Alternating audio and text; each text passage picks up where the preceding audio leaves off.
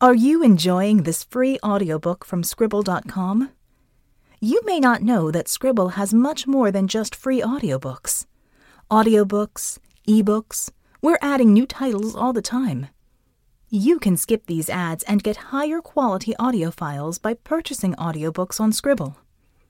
Even better, every audiobook you buy from Scribble comes with the ebook at no additional charge. Visit us at Scribble.com. That's SCRIBL.com. Now, back to the show.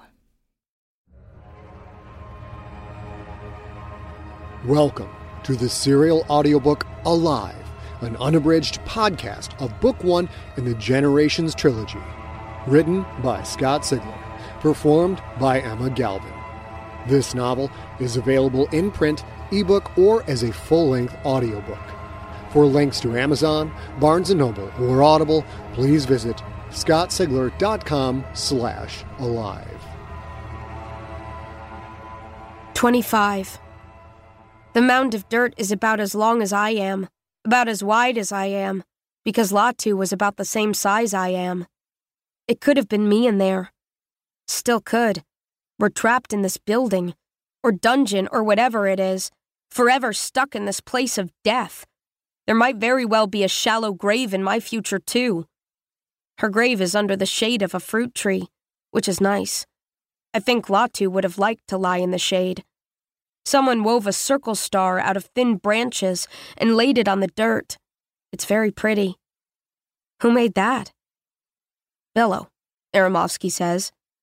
She and Ingolfsson spent hours on it. These trees all have soft branches. They don't make very effective weapons, apparently, because they bend easily, but that means they're good for making symbols. We stare at the mound for a while. I'd say something, but what good will words do? Spingate said, "The dead don't care what you say." But maybe the words you speak at a graveside aren't for the dead at all. Maybe those words are for the living. Aramovsky sighs. Such a loss. At least we were able to bury her. Will we be going back for Yong's body so we can give him a proper burial as well? The question makes me instantly angry. Of course not. We can't go back now. As you say. You are the leader, after all.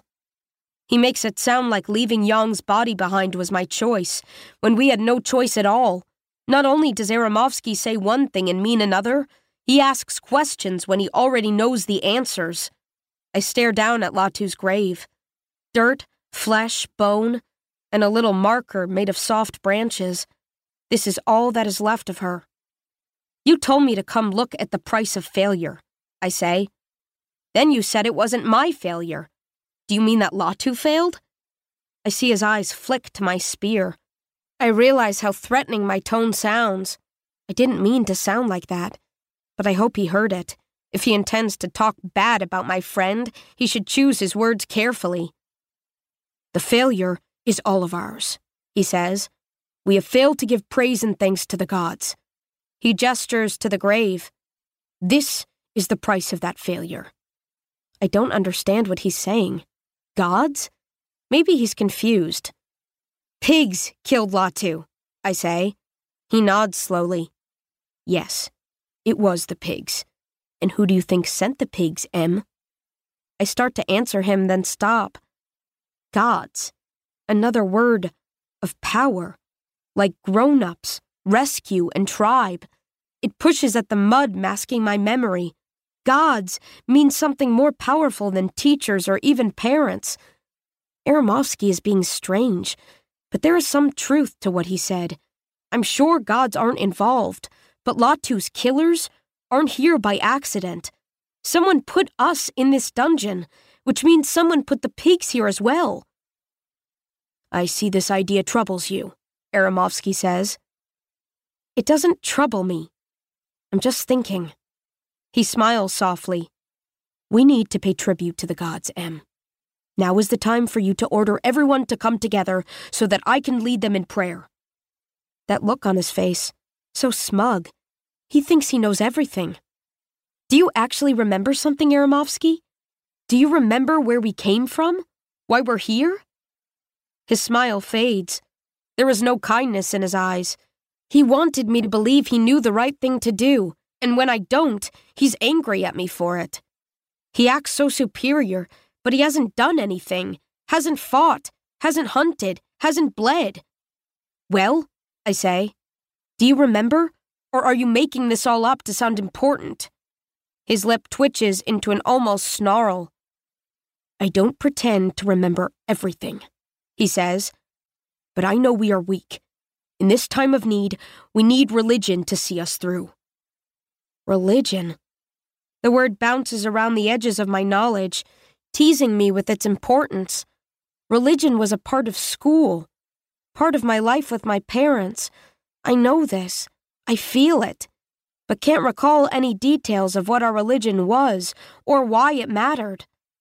I do remember an emotion, though. Hatred. I hate religion. I don't know why. I just know that I do. Right now, that is all I need to know. We're not going to pray, I say. We're going to rest up, and then we're going to get out of here. Aramovsky shakes his head at me sadly. The way he does it makes me feel like he's an adult and I'm still 12. The gods are angry at us, he says. You need to listen to me before someone else dies. Is that why you brought me to Latu's grave, so you could tell me this nonsense? His eyes narrow. I bet he'd like to squash me, but he can't, because I have the spear. And maybe because he is afraid of me. Afraid because of what I did to Yang. Be careful, Em, he says.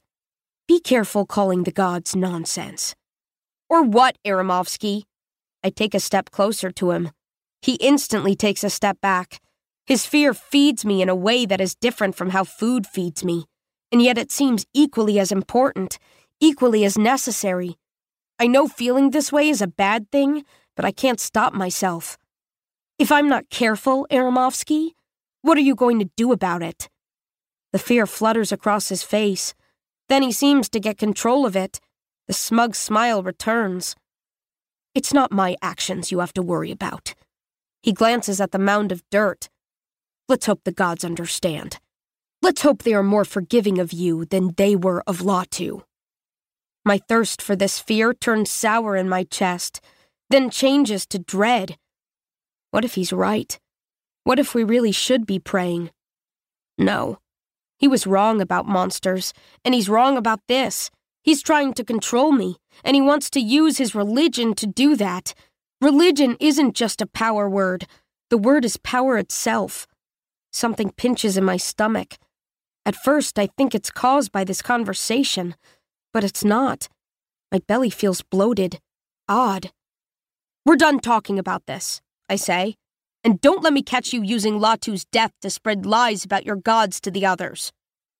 Or what, savage? He asks, mimicking my words. Do you think the gods are going to strike me down for talking about them? Now it is my turn to give the smug smile. My turn to mimic him. It's not the gods you have to worry about, Aramovsky. His face goes blank. That lovely fear is on him again. I leave him standing at Latu's grave. 26. Oh, all that fruit I ate. My belly is not happy with me. I feel a strange pressure on my insides. When I realize what it is, I cover my mouth and laugh. I have to pee. I find Bello nearby, sitting by the reeds and the spring of bubbling water. She's sitting on something. A low wall? Yes, a stone wall that divides the reeds from the grass. The grass is tall enough that I didn't see it before. She's laughing with two other circles. D'Souza, a brown girl with black hair, and Ingolfsson, the muscular blonde boy who looks as wide as he is tall. The three of them smile at me. The ceiling's light plays off their cleaned shirts. Their ties are even knotted and proper. My tie is gone. I didn't realize that till now. I wonder when I lost it. They look at me like I have something important to say. This is so embarrassing. I lean in close to Bello and whisper, I have to go. Her eyebrows rise and she laughs, embarrassed. Oh, right, of course. Sorry, Em. I should have thought of that. She stands and brushes off her skirt. "I'm going to show Em around," she says to D'Souza and Ingolfsson. "You guys keep washing the fruit, okay?" They nod and go back to gently wiping fruits until the skins shine. I thought the fruit looked clean enough when it was still on the trees. We'll have to figure out how to take a bunch with us when we leave. Bello slides her arm into mine and leads me away through the knee-high grass. She leans in and whispers as we walk. "I have to go too," she says. "I can't get enough of those purple fruits. I should have told you. They give you the poops." She leads me away from the thicket where most of our people are. The tall reeds are on my right. That stone wall Bello was sitting on, it continues here, divides the reeds from the grass. Now I understand why the reeds have a rectangular shape. They are on one side of the stones, the grass on the other. I point at the wall. "What is that for?" Bello shrugs. "Spingate thinks it used to be the edge of a pond or something. The wall held the water in, but no one's been taking care of it, so the pond filled in with plants or something." On our left is the forest that lines the room. On the other side of the reeds is more grass, then the same thick line of trees. If I was to walk from one side of this room to the other, I suppose that would take about 100 steps. That's how wide it is. I can't say how long it is, because past the grass beyond the pond's end, the forest comes in from both sides, meeting in the middle. The trees are thick and tall. I can't see through them. It looks like the arched ceiling goes on for a long way past the tree line, though. This room might be 500 steps long. It might be 1,000. It might go on forever. I see Visca, Farrar, and Bishop standing in the grass, facing the tree line. They are the perimeter O'Malley was talking about. I'm close enough to them that I can see the scratches on Bishop's back. They are still red and angry, but the bleeding has stopped. Smith seems to know what she's doing when it comes to wounds. The three boys stand in the light, as if they are a wall that will stop the forest from belching out some new evil to attack us. Even though the ceiling above is blindingly bright, the forest's deep shadows could hide an endless number of threats. "Bello, has anyone seen any pigs?" "A few," she says. She points into the woods beyond Bishop, Farrar, and Visca. "In there? But they haven't come out. There must be too many of us." "Too many. And we're not so wounded, we can't defend ourselves. We won't stay in the garden for long, I know that. But maybe long enough to organize hunting parties. We could go into the woods, chase the pigs down. I don't know how many there are. There could be hundreds. But if we butcher every last pig, then I'll know for sure we got the ones that ate Latu. Kill them all. Wipe them out. The thought fills me with a strange kind of joy. "Em? Are you okay?" Bello sounds concerned. I didn't realize that I'd stopped walking. I was staring into the woods, staring and thinking of a line of dead pigs, gutted and strung out across the grass. That thought made me happy. "I'm fine," I say. But I know thoughts like those, and the fact that I reveled in Aramovsky's fear, mean I am not fine at all. "Well, come on then," Bello says. We start walking again. I notice a few dark spots up on the ceiling, irregular circles of varying sizes, some of them mushed together to form interesting random shapes. Is it some kind of mold, maybe? I squint against the brightness, look closer. It's not mold. There's nothing on the ceiling. Those dark areas have simply stopped shining. More mysteries for Spingate to figure out, I guess. Most of the ceiling glows bright as day.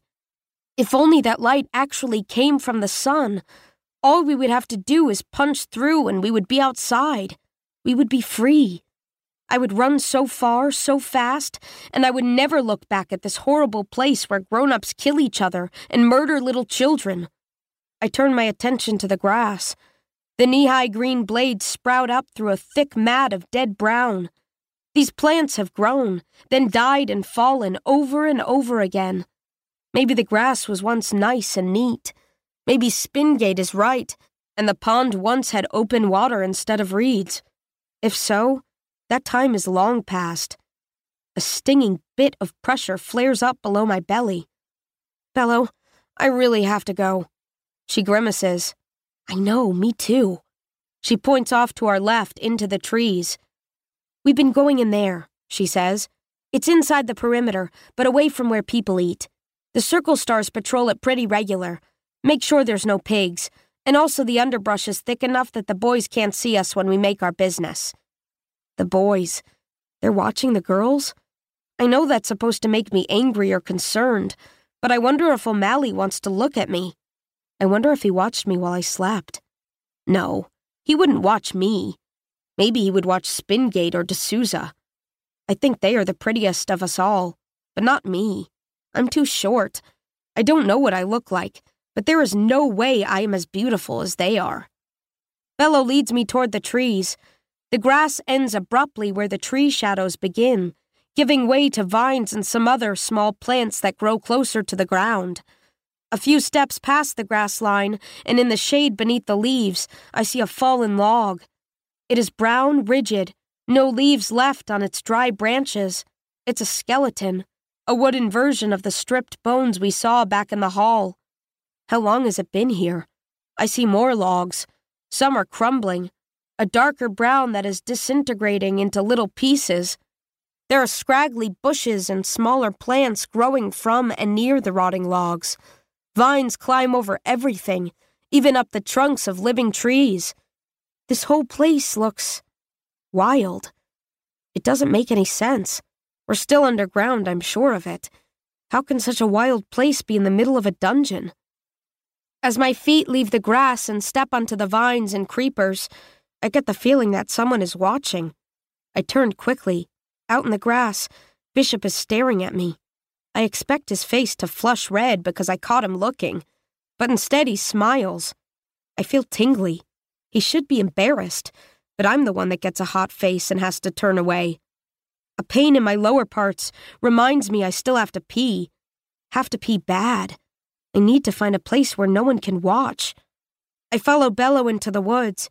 It isn't dark in here, because a bit of light filters through the leaves, yet the shadows are plentiful and deep. We weave around tree trunks, edge past bushes, trying to make sure no one can see us. Branches catch on my shirt. I move gently and they slide free. The dead leaves are thick, a soft mat that can't completely protect me from the broken sticks that poke at my feet. This underbrush is dense. I'm glad the Circle Stars come through here, as Bello said, because this looks like a good spot for pigs to hide. If we stay in the garden much longer, I'll make sure we find a better place to do our business. Bello moves a little to the right. I go a little to the left. The woods end at a wall. It's green and lush, the same thick branches that make up the thicket Bishop and I crawled through to get here. At the top of the wall, far higher than I can reach, the arched ceiling begins the sprawling curve that will take it up, away, and across. I slowly reach my hand through the thicket. My shoulder is starting to press against the stems when my fingertips hit cool, damp stone. Stone. Just like all the archway doors, just like the dome room and our coffin room. Maybe the walls aren't made of stone. Maybe the halls and rooms were carved from it. And the way we were going up and up and up, maybe this whole strange place is inside a mountain. Something hits me. That walk alongside the pond. That didn't feel like we were walking uphill. The incline has always been so slight, it is barely noticeable. But when Bello and I were walking through the grass, that felt flat. All this time, I believed that a step up was closer to a step out. But if we really are in a mountain, maybe the way out is actually sideways. It hurts my head to think about it. I'll talk to Spingate after I pee. I swear it feels like I've never gone in my whole life. I'm surrounded by trees and bushes, bathed in shadow. I look around, but don't see Bello. For the first time since Spingate came out of her coffin, I am alone. I rest my spear against a tree, slide up my plaid skirt, and pull down my underwear. I realize that Bello probably washed those too. I can't believe the girls saw me naked. What would my mother say if she... Movement on my right. I rush to cover up, thinking one of the boys followed us in here. I relax when I realize it's only Bello. She's a little ways away, doing the same thing I'm doing. Through the branches and underbrush, I see her smile a big smile that crinkles her eyes and makes her 2 white cheeks rise up high. Then she looks away. I can tell that she's embarrassed, just like I am. Here in the garden, Bello is a completely different girl than she was in the endless hallway. Maybe some people are meant to walk up front and face danger, while others are made to walk in back, where it is safe. Still, I don't want her to be able to see me doing my business. I scoot a little to my left, putting a tree trunk between us. Finally, a moment to myself. In that quiet instant, I can hear laughter from our group echoing out across the grass and into the woods. They are happy. They are safe. I love that sound. Movement on the right again draws my eye, but this time I don't look. I'm sure Bella wants her private time as much as I want mine. I hear a branch move, leaves rustle. Then I hear something else. A muffled scream. I look around the tree trunk. Through the leaves, I see Bello, see her wide, panicked blue eyes, and see something black around her waist, clamped over her mouth. She's yanked backward. Bello vanishes into the underbrush. You have been listening to Alive, Book 1 in the Generations trilogy. Written by Scott Sigler, performed by Emma Galvin. Produced by Adrian Galvin and engineered by Steve Rickyberg. Follow Scott on Twitter and Instagram, where his handle is @ScottSigler, ScottSigler, one word, or join our Facebook group at facebook.com/Scott Sigler. Theme music is the song Unseen Horrors by Kevin MacLeod.